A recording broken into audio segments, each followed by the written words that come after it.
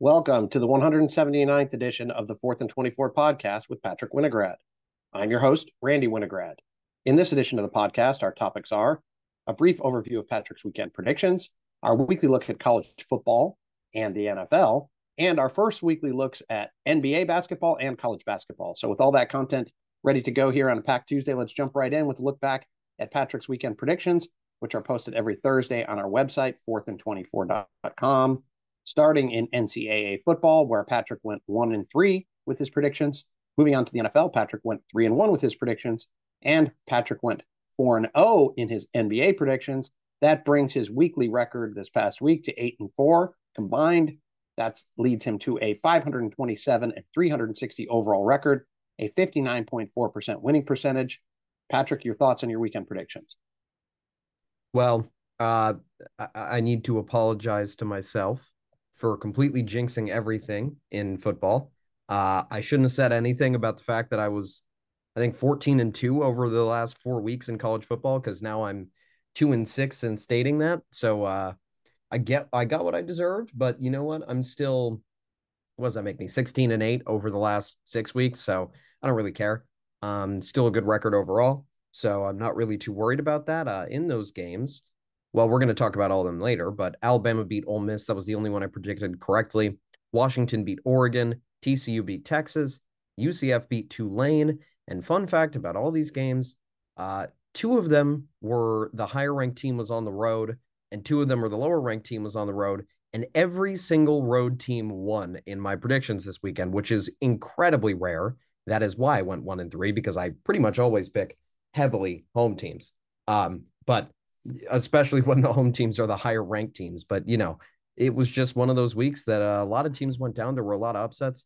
It's really hard to do the bottom of the rankings this week, as you might have found when you see how little or just how few others receiving votes in the AP poll are like separated from the teams who were actually in the poll at the bottom. I think Oregon State's got like 81 votes or something, and then Cincinnati, or someone who's right outside of it, maybe Oklahoma State, or maybe Texas, I think, has like 77. So clearly no one knows how to rank the bottom of the poll. There are no teams that are solidly top 20 in some people's minds, and then at the bottom of others and unranked in some others. There are just a lot of teams who are maybe maximum 23rd, 22nd, and minimum unranked. And there are a lot of teams like that. So this week was kind of a disaster in college football. In the NFL, the Vikings beat the Bills 33-30 in overtime.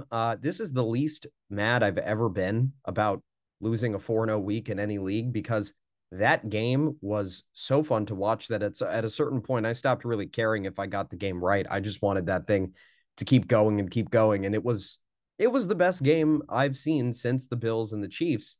And I wonder if people will start throwing out that Josh Allen threw that interception at the end of that game.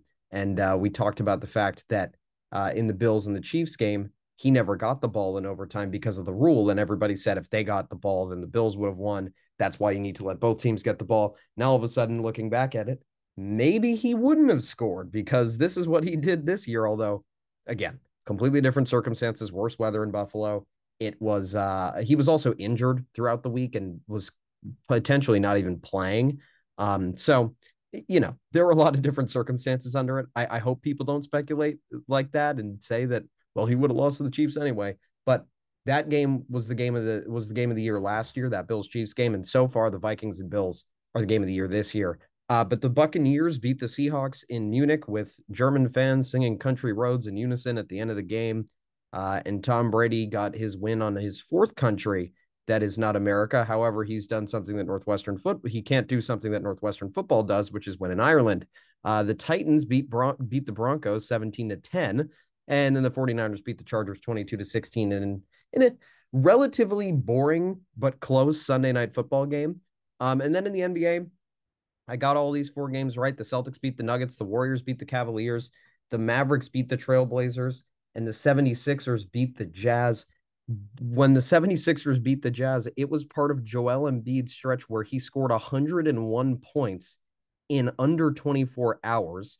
And in this game specifically, he had 59 points, 11 rebounds, 8 assists, and 7 blocks. So he almost recorded a quadruple double. He shot 19 of 28 from the field in this game. It was probably the best game I've ever seen someone play. That's got to be one of the top stat lines of all time. Nearly a 60-point game with a double-double and pretty close to a quadruple double. It was ridiculous. And also just considering that he was playing the second end of a back-to-back where he had also dropped 42 the night before against the Hawks is just absolutely insane for the 76ers. So Joel Embiid had a great game, continues to play great basketball like he has the whole season. And like he did all of last season, maybe this year he'll end up with the MVP just from voter fatigue for voting for Jokic. But, it could go back to Giannis because of that as well. All right. Well, that wraps up our look back at Patrick's weekend predictions for this week. His predictions for next weekend will be posted on our website on Thursday at 4thand24.com. Let's move on to a quick look back at Week 11 action in NCAA football. Patrick, what were the best games of Week 11? I will start with that game a game that I didn't talk about yet. Vanderbilt beat number 24, Kentucky. I considered putting this on biggest upsets, but when you look at the teams that were on biggest upsets, I just wanted to share the wealth a little bit. This was a closer game. It deserved to be in best games because Vanderbilt had a 4th and 11 that was do or die in the game. I think there was a minute and 50 seconds left, something like that. And they converted that 4th and 11 just after Vandy's quarterback missed a receiver wide open in the end zone on a double move the play before. He threw it up to the same receiver, this time no double move, but he caught a jump ball right over Kentucky's defender, brought it down to like the 8-yard line. Vandy scored. Kentucky had no timeouts left. There were like 30 seconds left by the time they scored. They scored that touchdown. They got their first SEC win since I think 2019. They had 26 losses in a row. I do know that. And besides Georgetown, Vandy was the only major Georgetown in basketball, I should say. Vandy was the only major conference team that just could not win a game for so long. I mean, obviously they've won non-conference games, but that SEC streak is just ridiculous. It's really insane how long it's been since they've won a game. And for them to go do it on the road against Kentucky is especially surprising because they were playing a guy in Will Levis who's going to go top 10 in the draft, we think, and be a top 4 or 5 quarterback in that draft next year. So it's just crazy considering who they played and just how bad they've been.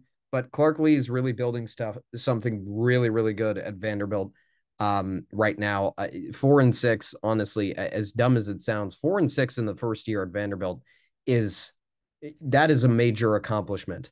I mean, you see Michigan's defensive coordinator, Jesse Minter, who has drawn up a great scheme for Michigan, brought a defense that has probably less talent than last year's team, and made it better statistically, pretty much across the board. And even he got like 2 wins last year at Vanderbilt and couldn't win an SEC game. So for any coach to come in and win games in the SEC at Vanderbilt is a surprise. And just credit to Vanderbilt for kind of sticking in there, having that resilience and still believing in themselves. But then you had number 25 Washington playing number 6 Oregon in the battle of the transfer quarterbacks who have magically rejuvenated their throwing arms. Both these teams have no defense. Oregon's is especially bad. Washington relies way too much on Michael Penix, but in this game, Washington was able to come out with the road victory, 37-34. The Pac-12 should be grateful to Washington for their past years where they were able to run the table and not choke in the Pac-12 and made the playoff in the first few years of it. But now they've spoiled the Pac-12's chances of making it this year. It's now just on USC after, there's another team that choked their chance, but we'll get to them in a second. But Washington now with 2 losses, are already with 2 losses, and Oregon are now having 2 losses, including just one in the Pac-12. Pretty much eliminates the Pac-12 from playoff contention unless it comes from USC. We'll talk about them later. And then finally, you had number 15 North Carolina beat Wake Forest 36-34. No idea how this team just completely makes every single game close and a nail biter, no matter if it should be or not. They're the hardest team to rank in the country because they are 9-1, but they could pretty easily be like 1-9. They've pretty much played every team close, no matter how good or how bad the team is. Pitt had lost to Georgia Tech earlier this season, and Pitt was able to beat Virginia by 30 the week after North Carolina beat them by 3. So, this team's just kind of all over the place. They have the loss to Notre Dame on their resume, and that's their worst loss, which honestly, they actually have a real legit playoff resume because Clemson is also in the same exact position where they're 9-1. They look shaky. And their only losses to Notre Dame. They both have that in common. However, one difference is that Drake May has actually played like a Heisman candidate at quarterback for North Carolina. Clemson has issues at quarterback. So, frankly, when you really look at it, North Carolina probably has a case to be ranked higher than Clemson. And I wouldn't be surprised if they play each other in the ACC championship game and North Carolina goes out and wins that game. I would not be surprised at all. I would be surprised if that was enough for them to make the playoff just because of how low they're going to be ranked heading into that game. But there are some scenarios where they could definitely sneak in at the bottom of the playoff. They actually need to rely on Notre Dame probably to beat USC. And then A, that makes their one loss look better. And B, that makes USC's resume worse and makes it impossible for a Pac-12 team to get into the playoff. So that would help North Carolina. They need to root for Notre Dame for the rest of the season for sure. But for now, they'll just keep having to scrape by, and then we'll see if they can win their end of the year rivalry game against NC State, who we'll talk about them in a second. All right. Well, let's move on and talk about the biggest upsets. Well, I said we were going to talk about NC State. 3-7 Boston College beat NC State 21-20. That's right. NC State was up 17-7 at the half. Boston College came back. I think actually scored 14 unanswered points after NC State took a 20-7 lead early in the third, and went on the road and got a 21-20 win over the number 16 team in the country. Wake Forest and NC State look pretty bad after the last few weeks. Just all the results that have kind of gone on in the periphery and in their own game against each other. Wake losing to a fourth string quarterback, and then NC State, we thought, wow, NC State's defense must be really good. And their offense is still good enough with a fourth string quarterback to compete. And then here they go losing to Boston College, who couldn't even beat Rutgers earlier this year. So, look, the ACC continues to be a mess. It's always been a mess. It will never not be a mess. And it just looks like maybe Florida State all along was the third best team in this conference, and they might have taken that mantle for themselves now, behind Clemson and North Carolina. And we'll see what happens with them in the rest of the season. But let's move on to another conference that's an even bigger mess. Purdue went on the road and beat number 21 Illinois, the most hot and cold team in the country, the team that played FAU to a 2-point game, lost to Syracuse because they got 2 unsportsmanlikes on the same play, has now gotten on the road and beaten Illinois, holding Chase Brown after his Heisman pose in the first quarter, even though he's probably the third best running back in his conference, let alone the number 1 player in the country. That's a separate rant. But look, he got held to under 100 yards on, I think, 23 carries. I think he had 23 carries for 98 yards. So Purdue's defense stepped up big time in this game. Illinois is not a passing team at all. So if you can limit Chase Brown like that, you're going to have a very good chance of winning the game. They did win that game, obviously. And now Purdue has the lightest schedule of all time, playing at playing at home against Northwestern and at Indiana to end the season. The 2 worst teams in the conference are left on their schedule. And they are currently tied atop the Big Ten West with Illinois, with with Iowa and with Minnesota. And they have the tiebreaker over Minnesota and Illinois. So that should be a positive for them. However, if if it only ends up as a 2-team tie between Iowa and Purdue, then Iowa would win the conference. But that is the only scenario in which Purdue doesn't have the tiebreaker over the team they're playing. And Wisconsin as well, but Wisconsin is 3-4 in conference, so they're probably not going to make it. But that's why I was saying that the Big Ten West is just as much of a mess as the ACC, especially because all of the mess is controlled in one division, whereas you look at the Big Ten East, and it's just Penn State is right behind Michigan and Ohio State, serving as a buffer. They're a good team, but not good enough to beat either of those 2 teams. And then it's just whoever wins Michigan and Ohio State will win the conference. It's as simple as that. That is the scenario. No matter who loses next week, that actually is the scenario, because even if Ohio State were to lose, I don't even know who they play this weekend. I don't think it's somebody very good. And if Michigan were to lose to Illinois, it doesn't matter because they'd still only have one conference loss. And then if they beat Ohio State, then Ohio State would have one conference loss. They'd go to the head-to-head tiebreaker, and Michigan would have won the game. So this week's results are actually irrelevant for both of those teams in terms of the Big Ten championship. Probably relevant in terms of the playoff, but I would argue that either of those teams could still get in with a loss as long as they beat each other and win the Big Ten championship game, because in that case, Michigan might even rematch with Illinois. But that's a separate discussion. We'll talk about those teams later. Let's talk about the biggest mess of them all, the Conference of Champions. It's a mess. It's the Conference of Losers, let's be honest. Arizona beat number 12 UCLA 34-28. That now means that Oregon, UCLA, and USC all from one loss. Only USC now has one loss left, and UCLA plays them next week. Then USC plays Notre Dame, and then USC has to get through the conference championship game. So 3 ranked opponents back to back, no matter what. The reason why I'm saying that is because I don't think there's any way that Washington would fall out of the rankings. If Oregon loses to Oregon State, then Oregon State stays ranked, et cetera, et cetera. Utah is going to still be ranked even if they lose to Oregon. And if they lose to Oregon, then Oregon will be in the Pac-12 championship, blah, blah, blah, blah, blah. USC will be playing a ranked team is the point. And they will get 3 ranked wins in a row if they're going to make the playoff. That would easily propel them in just because of the strength of schedule at the end of the season. However, now UCLA can play spoiler to USC, knock them out of the conference championship game, and they would be able to knock them out of the playoff. However, they would also completely destroy the Pac-12's chances at the playoff. So thanks a lot, Arizona, for randomly deciding to play well for 1 week. It also completes what people are calling the circle of suck in the Pac-12, because now every single team has a point where you can draw a line of transitivity to say that they're better than every other team in the conference now that Arizona has beaten UCLA, because Cal has beaten Arizona and Colorado beat Cal for their only conference win, et cetera, moves down the chain. And you could make the argument that Arizona is better than USC, is better than Washington, is better than Oregon, is better than anybody, just because that's how much of a mess the Pac-12 is. Unfortunately for the Pac-12, that is probably going to seal their fate on the playoff. It really just rides on USC. I've said this a bunch of times now, but USC goes undefeated, they make the playoff. USC loses 1 game, it's over. So that upset by Arizona really changed the landscape of not only just the Pac-12, but also the college football playoff.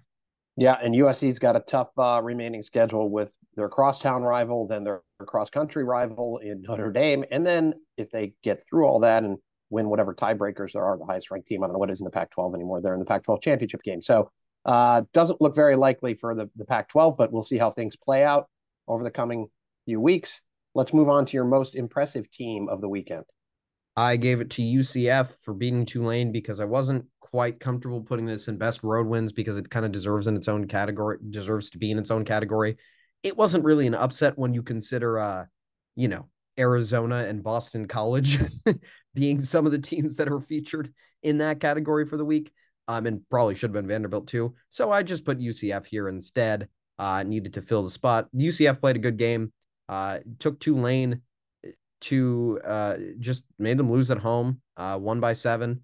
Very good win, 38-31 on the road at Tulane. And now they control their destiny for the New Year's Six Bowls. It will be very interesting to see who makes it in the American, because it's just a battle between UCF, Tulane, and Cincy. They all have 2 losses. They all have 1 loss in conference. So it'll be very, very interesting to see what happens there. Whoever wins the conference championship game will be the team that probably claims that New Year's Six Bowl bid for the for the group of 5 teams, because I don't really think there's anybody else who's ranked outside of it. And Notre Dame's not going to claim that spot either, because they will get a different spot. But UCF, a good win on the road, solid game that they played against Tulane. Well, speaking of good wins on the road, how about your best road wins? Well, I'll start with number 9, Alabama, who beat number 11, Ole Miss, 30-24. This is a bounce back for Alabama. To be quite honest, they're still the same team that I thought they were. Everybody says that they're 2 plays away from being undefeated. I like to counter by saying they're 3 plays away from being 5-5, and that is still true. Well, actually, it's even more true because of the fact that this game, that was the scenario that happened. Ole Miss could have scored the winning touchdown. They didn't convert on that play, but it still stands that they were 1 play away from losing again. So look, Alabama ends up at 8-2 after all this mess where they have 5 games that were decided by pretty much one play. And the fact of the matter is, we know who they are. We know how they're evaluated or how they should be evaluated. They're not going to be in the playoff. They shouldn't be in the playoff, but they're a good top of the line SEC team this year, and that's okay. They'll probably roll over whoever they play in a bowl game. But look, it's not they're not a playoff team, and they don't deserve to be, even if they had made those 2 plays, because of the fact that they're also, again, still 5 plays away from being 5-5. 8-2 is about probably where they should have ended up after all this stuff. You could make the argument that they probably should be 9-1 just because they missed a field goal at Tennessee, and that was probably the play was most in their control. And then you combine that with the very obvious block, or well, not very obvious, the questionable non-call on a block in the back at the LSU game. So there are things that you can point to and say that they probably were closer to winning the games that they lost than losing the games that they won. But at the same time, it doesn't really matter. They're not going to make the playoff. Let's stop talking about them. They're irrelevant at this point of the season. You know who is relevant, though? Number 4, TCU. Texas is still not back. Delay that one other year. They might be playing in the Alamo Bowl this year, and we'll see what happens there. But TCU is undefeated. They cannot be denied by the playoff anymore. They control their own destiny. They just won their hardest game of the year, arguably, up until whoever they play in the Big 12 championship game, which probably actually could still be Texas. Probably won't be, but it could be. And it'll be a rematch with somebody because of the way the Big 12 works, because, it's not the Big 12, it's the Big 10, pretty much, actually. Sorry, but it is. And, they just play they basically play a round robin, and then the best 2 teams go to the conference championship game. So they'll have a rematch with whoever they will be playing in the Big 12 championship game. And obviously they will have beaten whoever it is unless they choke in these last few weeks, but their schedule gets a lot easier. They've played kind of the top dogs already. So TCU should be able to cruise in to the play, not cruise in, but, play a few close games and then or maybe even not close games, play some comfortable games and then make it in the playoff at 12-0 if they can win the Big 12 championship game. Then you have number 7 LSU, who went on the road, beat Arkansas 13-10. Arkansas is a quality team despite the fact that they're only 5-5 on the season. The issue here is that LSU did this against a backup quarterback. They're really not helping themselves in terms of the playoff. If you're going to be the first team to ever make the playoff with 2 losses, you got to look pretty impressive in your games. And how awful they looked against Florida State, who still hasn't proven to be a great team. They're only just a good team. And how bad they looked in this game, unable to put a team away that was playing with their backup quarterback and then bench their backup quarterback to go to their 3rd string instead. This game just shouldn't have been close, and it was way too close, not only for comfort, but just for the eye test. LSU did not look good in this game, but I'm still giving them credit for a road win because it was still a good win on the road against a good team.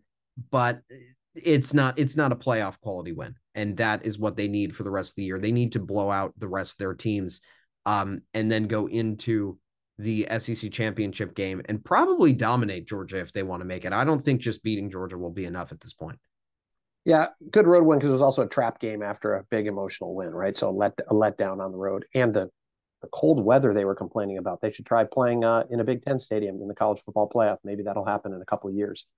Quick takes from other games across college football week 11. Well, TCU passed a big test with flying colors, while Georgia, Michigan, Ohio State, and Tennessee all played relatively manageable opponents and did what they needed to do to varying degrees. Tennessee put up a bunch of points as always. Michigan played very, very slow, but grinded out a win against Nebraska, I think 34-3, 34-3. The game was never in doubt, but, people could say that Michigan should put them away more. Ohio State did the same thing with Indiana that Tennessee did to Missouri. And then Georgia, I was considering putting them in best road wins because Mississippi State was ranked, but I just don't think Mississippi State is actually that good of a team. So I don't really want to put them in that category just for that. And Georgia didn't necessarily dominate them either. So they played well. They played fine. They are still the number 1 team. But all these teams, those not top 4 because TCU is there instead of Tennessee, but actually the top 5 all played very well this weekend. Obviously, then you had Oregon and LSU kind of get tripped up there, but the top 5 staying solid as they should. Okay, well, that wraps up our look back at college football for the week. Let's move on to NFL. What were the best games of week 10 in the National Football League? The Packers beat the Cowboys in overtime 31-28. Aaron Rodgers saw a resurgence by throwing to Christian Watson and generating a lot of move from the run game this weekend, finally, as they should have been doing all season long. Then you had the Lions, who beat the Bears 31-30.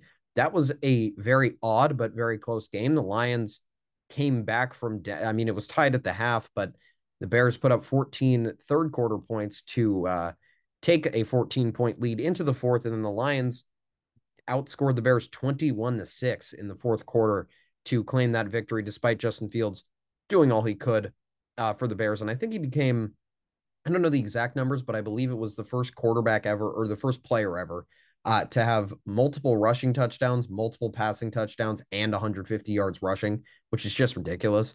But then I already talked about this game, so I won't talk about it in length again. But the Vikings beat the Bills 33-30 in overtime. I'm not describing the game. I'm not doing play-by-play of it. You just have to go back and watch it for yourself. Turn on the last 2 minutes and like 30 seconds of the game, and that's all you need to see. Well, last 2 minutes and 30 seconds of regulation and then overtime, and that's all you need to see. Just a crazy back and forth game, starting with the Vikings making a fourth quarter comeback. They were down at the half 24-10 and came back to tie the game at 30, which they already did. Well, came back to take the lead, actually, 30-27, and the Bills came back to tie it. But the 13 unanswered points that the Vikings had against the Bills defense was very, very impressive, and they have cemented themselves as one of the top teams of the NFL this year. And by the way, now that the Eagles, which we're not going to talk about this game, so I'll mention it now that the Eagles have lost to the Commanders, which they did on Monday Night Football last night, the Vikings are tied with the Eagles for the best record in the league. And you could make the argument that they're the best team in the league now that they've beaten the Bills. And now that the Eagles looked a little shaky this weekend. But then you had the Buccaneers kind of getting back on track, kind of not really. I don't really know how to describe this game. 21 points against the Seahawks is really not motivating. So I didn't put them in impressive teams, but it's not bad either. They were up 21-3 and the Seahawks scored 13 unanswered just to make it kind of interesting. But, it still wasn't an impressive enough performance. You'd like to see the defense actually close out the game rather than make it a nail biter. But, they got the win. That's all that matters. And then the Colts beat the Raiders 25-20. Not really sure how Jeff Saturday became the coach of the Colts, but now that he's there, let's shift our attention to the fact that Josh McDaniels is still the head coach of the Raiders, because what is he doing with this team? This team is horrible. They upgraded in the offseason and got so much worse, which makes absolutely no sense for so many different reasons. But especially on talent alone, they just should be better than, well, first of all, they should be way better than 2-7, but they should be better than they were last year. And they are exponentially worse. It's actually impossible how bad they've gotten. But the Colts are able to pull out that win with Matt Ryan back at the helm. Now 4-5-1. Frankly, still have a shot at making the playoffs. Yeah, the Vikings, by the way, not just that game, they've been involved in some crazy games over the years. So anyway, a lot of entertainment value there. Let's move over from the Raiders, who are not impressing you at all, to the most impressive teams of last week in the NFL. I was impressed in the with the 49ers defense because of their second half performance against the Chargers. The offense was kind of shaky at times. They just didn't execute well, but honestly, it was a typical game where Jimmy G is the quarterback, to be quite honest. But they won 22-16 against a good opponent. They were losing 16-10 at the half and did not give up a single point in the second half, which is why I was really impressed with the 49ers. Pretty much the Chargers' entire offense was throwing checkdowns to Austin Eckler, and then occasionally one big play to DeAndre Carter. And that was pretty much the whole game for them. And then once the second half started, the 49ers kind of made sure they didn't give up any more big plays, let the Chargers get a few passes to Eckler, but didn't let him get many yards on them. And then some of those were overthrows, and then Herbert got injured for a little bit. And the 49ers just did a great job of stopping the Chargers from being productive in this game. And then you had the Steelers, who beat the Saints 20-10, also impressed with their defense, only gave up 10 second quarter points, and that was it for the entire game. And then came storming back in the fourth quarter after being tied 10-10 at the half and 10-10 going into the fourth quarter to take a 20-10 lead and obviously win the game. And then finally, I was impressed with the Titans, because despite playing close against a, not great team in the Broncos, they won without running for once, because obviously that's what they've been riding for years now in terms of their big production. But finally, this weekend, they really didn't have great rushing stats. Derrick Henry only managed 19 carries for 53 yards, but Tannehill was just effective enough to win the game 17-10. All right. Any other quick takes from across NFL Week 10 action? Nope. Okay, then let's move on to our first look at NBA action of the year. And let's start on a downer. Who are the 5 most disappointing teams so far in the NBA? Well, I think this is quite obvious, to be quite honest, at least for the first 3. The Lakers are the most disappointing team. They're 3-10. There are various reasons as to why that's going on, but it definitely has to be them. They definitely have to be on that list. Then you got to go with the Nets, who are 6-8 on the season. Same kind of reasons, I mean, all the talent in the world, but can't do anything with it. The Warriors are going to be on here because they are only 6-8 to start the season. That is not what they're supposed to be doing. I'm putting the Timberwolves on here because of the fact that they upgraded in the offseason, kind of like the Raiders, actually, a team that was borderline in the playoffs, played well against a good team in the playoffs, and then upgraded in the offseason, but has not shown that so far in their performances. And then finally, I'm going with the Bulls because, look, there needs to be one other under 500 team that was supposed to be good this year. If you look at some of the teams that are under 500, you have the Spurs, you have the Thunder, you have the Rockets. We knew those teams would be bad. The Pistons, the Hornets, the Magic. It's not really surprising. The fact that the Bulls are outside of the playoff picture this early with, the Washington Wizards as the 5th seed and Indiana at the 9 seed and New York at the 10, it is a disappointing season for the Bulls. But, it's so early in the season, and I don't really have many takeaways from any of these teams just because of the fact that, it's still early. But we'll talk more about these teams week to week later in the season when, football season is over, because we're getting into the very important games of the football season, both in the NFL and in college football, especially in college football. But for now, we're just doing quick little reviews of both leagues in basketball. But yeah, that's the reason why I have all those teams on there. Teams that are all these teams have in common are that they were either in the playoffs last year or definitely should have made the playoffs last year. And they're having horrible seasons to start. And then the Lakers, obviously, even though they were already not a playoff team last year, to go 3-10 is just ridiculous. They're way better than that, no matter which way you slice it in terms of their talent. Okay, well, let's move to some teams that are doing something positive here at the opening of the NBA season. Most impressive teams. The Jazz tore everything down and went into rebuild mode and got better. They're tied for the number 1 seed in the West with Portland and Denver. And we'll get to one of those other teams in a second. Denver, not surprising, being up there when you consider that they were the 3 seed last year without Michael Porter Jr. and without Jamal Murray, and now have both of them back. But Portland, who I'll actually move on to now at 9-4, both of these teams, look, I mean, Portland's not necessarily in a rebuild because they still have Damian Lillard, but they did trade away CJ McCollum in the middle of last year, kind of went into rebuild mode in the same way that the Jazz did by giving up Donovan Mitchell and Rudy Gobert in the offseason. But they're still performing well, and somehow tied atop the West. Can't really tell you why, but good for both of those teams. Then you have the Cavs, who are 8-5. Yes, they have an improved roster. Yes, they have Donovan Mitchell on their team, but they did lose some of their depth in those trades. And I still wouldn't expect them to be 4th in the East. And there was a point where it was just Milwaukee and Cleveland at the top. So literally in the middle of last week. So they definitely deserve to be on that list. And then speaking of Milwaukee, I have them at 5th, but right above them is the team that currently leads the East, the Boston Celtics at 11-3. Despite losing Ime Udoka, they've won 7 games in a row, and they've just played a great season. I would put them higher, but they were in the NBA Finals last year, so it doesn't really feel fair to put a team that was in the finals ahead of other teams who were leading their conferences when they were either not in the playoffs at all. Actually, all of those teams were not in the playoffs except for the Jazz, but the Jazz obviously went into rebuild mode. And then you have the Bucks, who are 10-3 at second in the East. They deserve credit for doing that too, though. You could argue maybe putting the Hawks here or the Wizards here at 9-5 or 8-6 for either of them. But these are the teams that I went with instead. All right, that wraps up our quick look at the NBA. As Patrick mentioned, it'll get more detailed as the college and pro football seasons wind down. So similarly, let's take a quick look at the first week of college basketball action, starting with some close games. Well, number 14 TCU beat Arkansas Pine Bluff 73-72. This was a sign of things to come for TCU as they barely scraped by against a team they should be miles better than. And then Providence beat Rider 66-60. There's an interesting dichotomy between these two teams because they both made it to the same round of the NCAA tournament.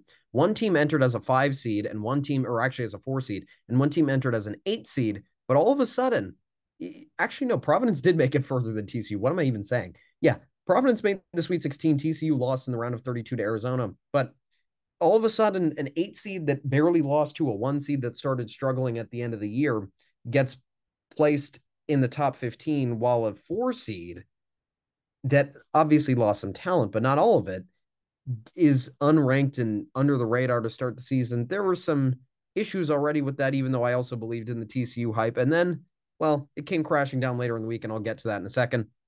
Georgetown beat Coppin State 99-89 in overtime to snap a 21-game losing streak.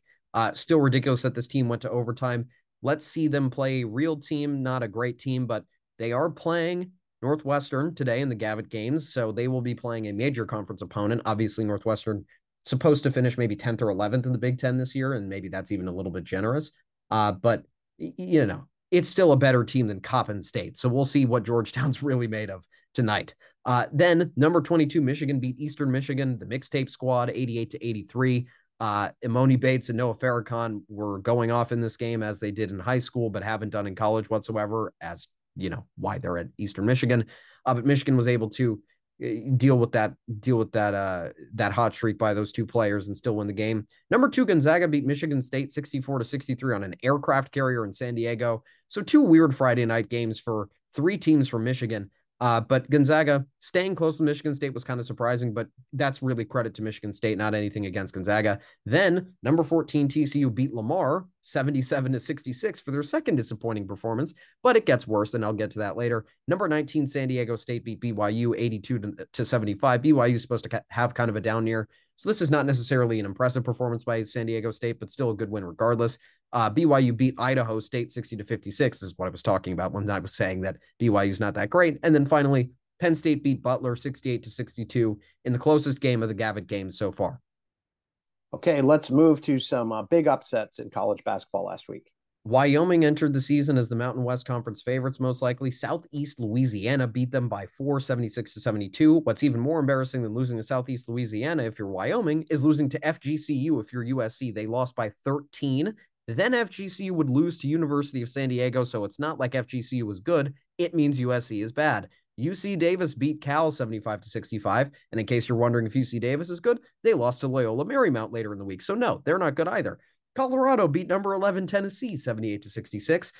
Is Colorado good? No, they lost to Grambling State in their opener. Then you have the two most disappointing teams that are both in the ACC, Louisville and Florida State. Louisville lost to Bellarmine and Wright State by 1 each game. That team sucks. Florida State lost to Stetson by 9, then lost to UCF, then lost to Troy, and they're now 0-3 on the season. They're bad. Moving on to another team, Sam Houston State came up from D2 to beat Oklahoma 52-51. Wagner beat Temple to start the season 76-73. And then Temple got their revenge by beating number 16 Villanova, of all teams, 68-64. UC Irvine beat number 21 Oregon 69-56. So I guess the Big West is better than the Pac-12 this year. And then Northwestern State, to cap off TCU's disappointing week and a half, beat number 15 TCU 65-64. TCU is not good. I'm done with this team. They're not good at all. They will be maybe at the bottom of my tournament predictions next week. And then FAU beat Florida 76-74 to cap off the Florida embarrassments, and also teams from Florida. Wow. Maybe some teams can right the ship as the season goes on. But like in football, some of the ACC teams are looking pretty weak. All right. That wraps up our look at college basketball for the week. As I mentioned, college football there. It also wraps this edition of the 4th and 24 podcast. Please be sure to check out our next podcast, which will be on Tuesday, November 22nd.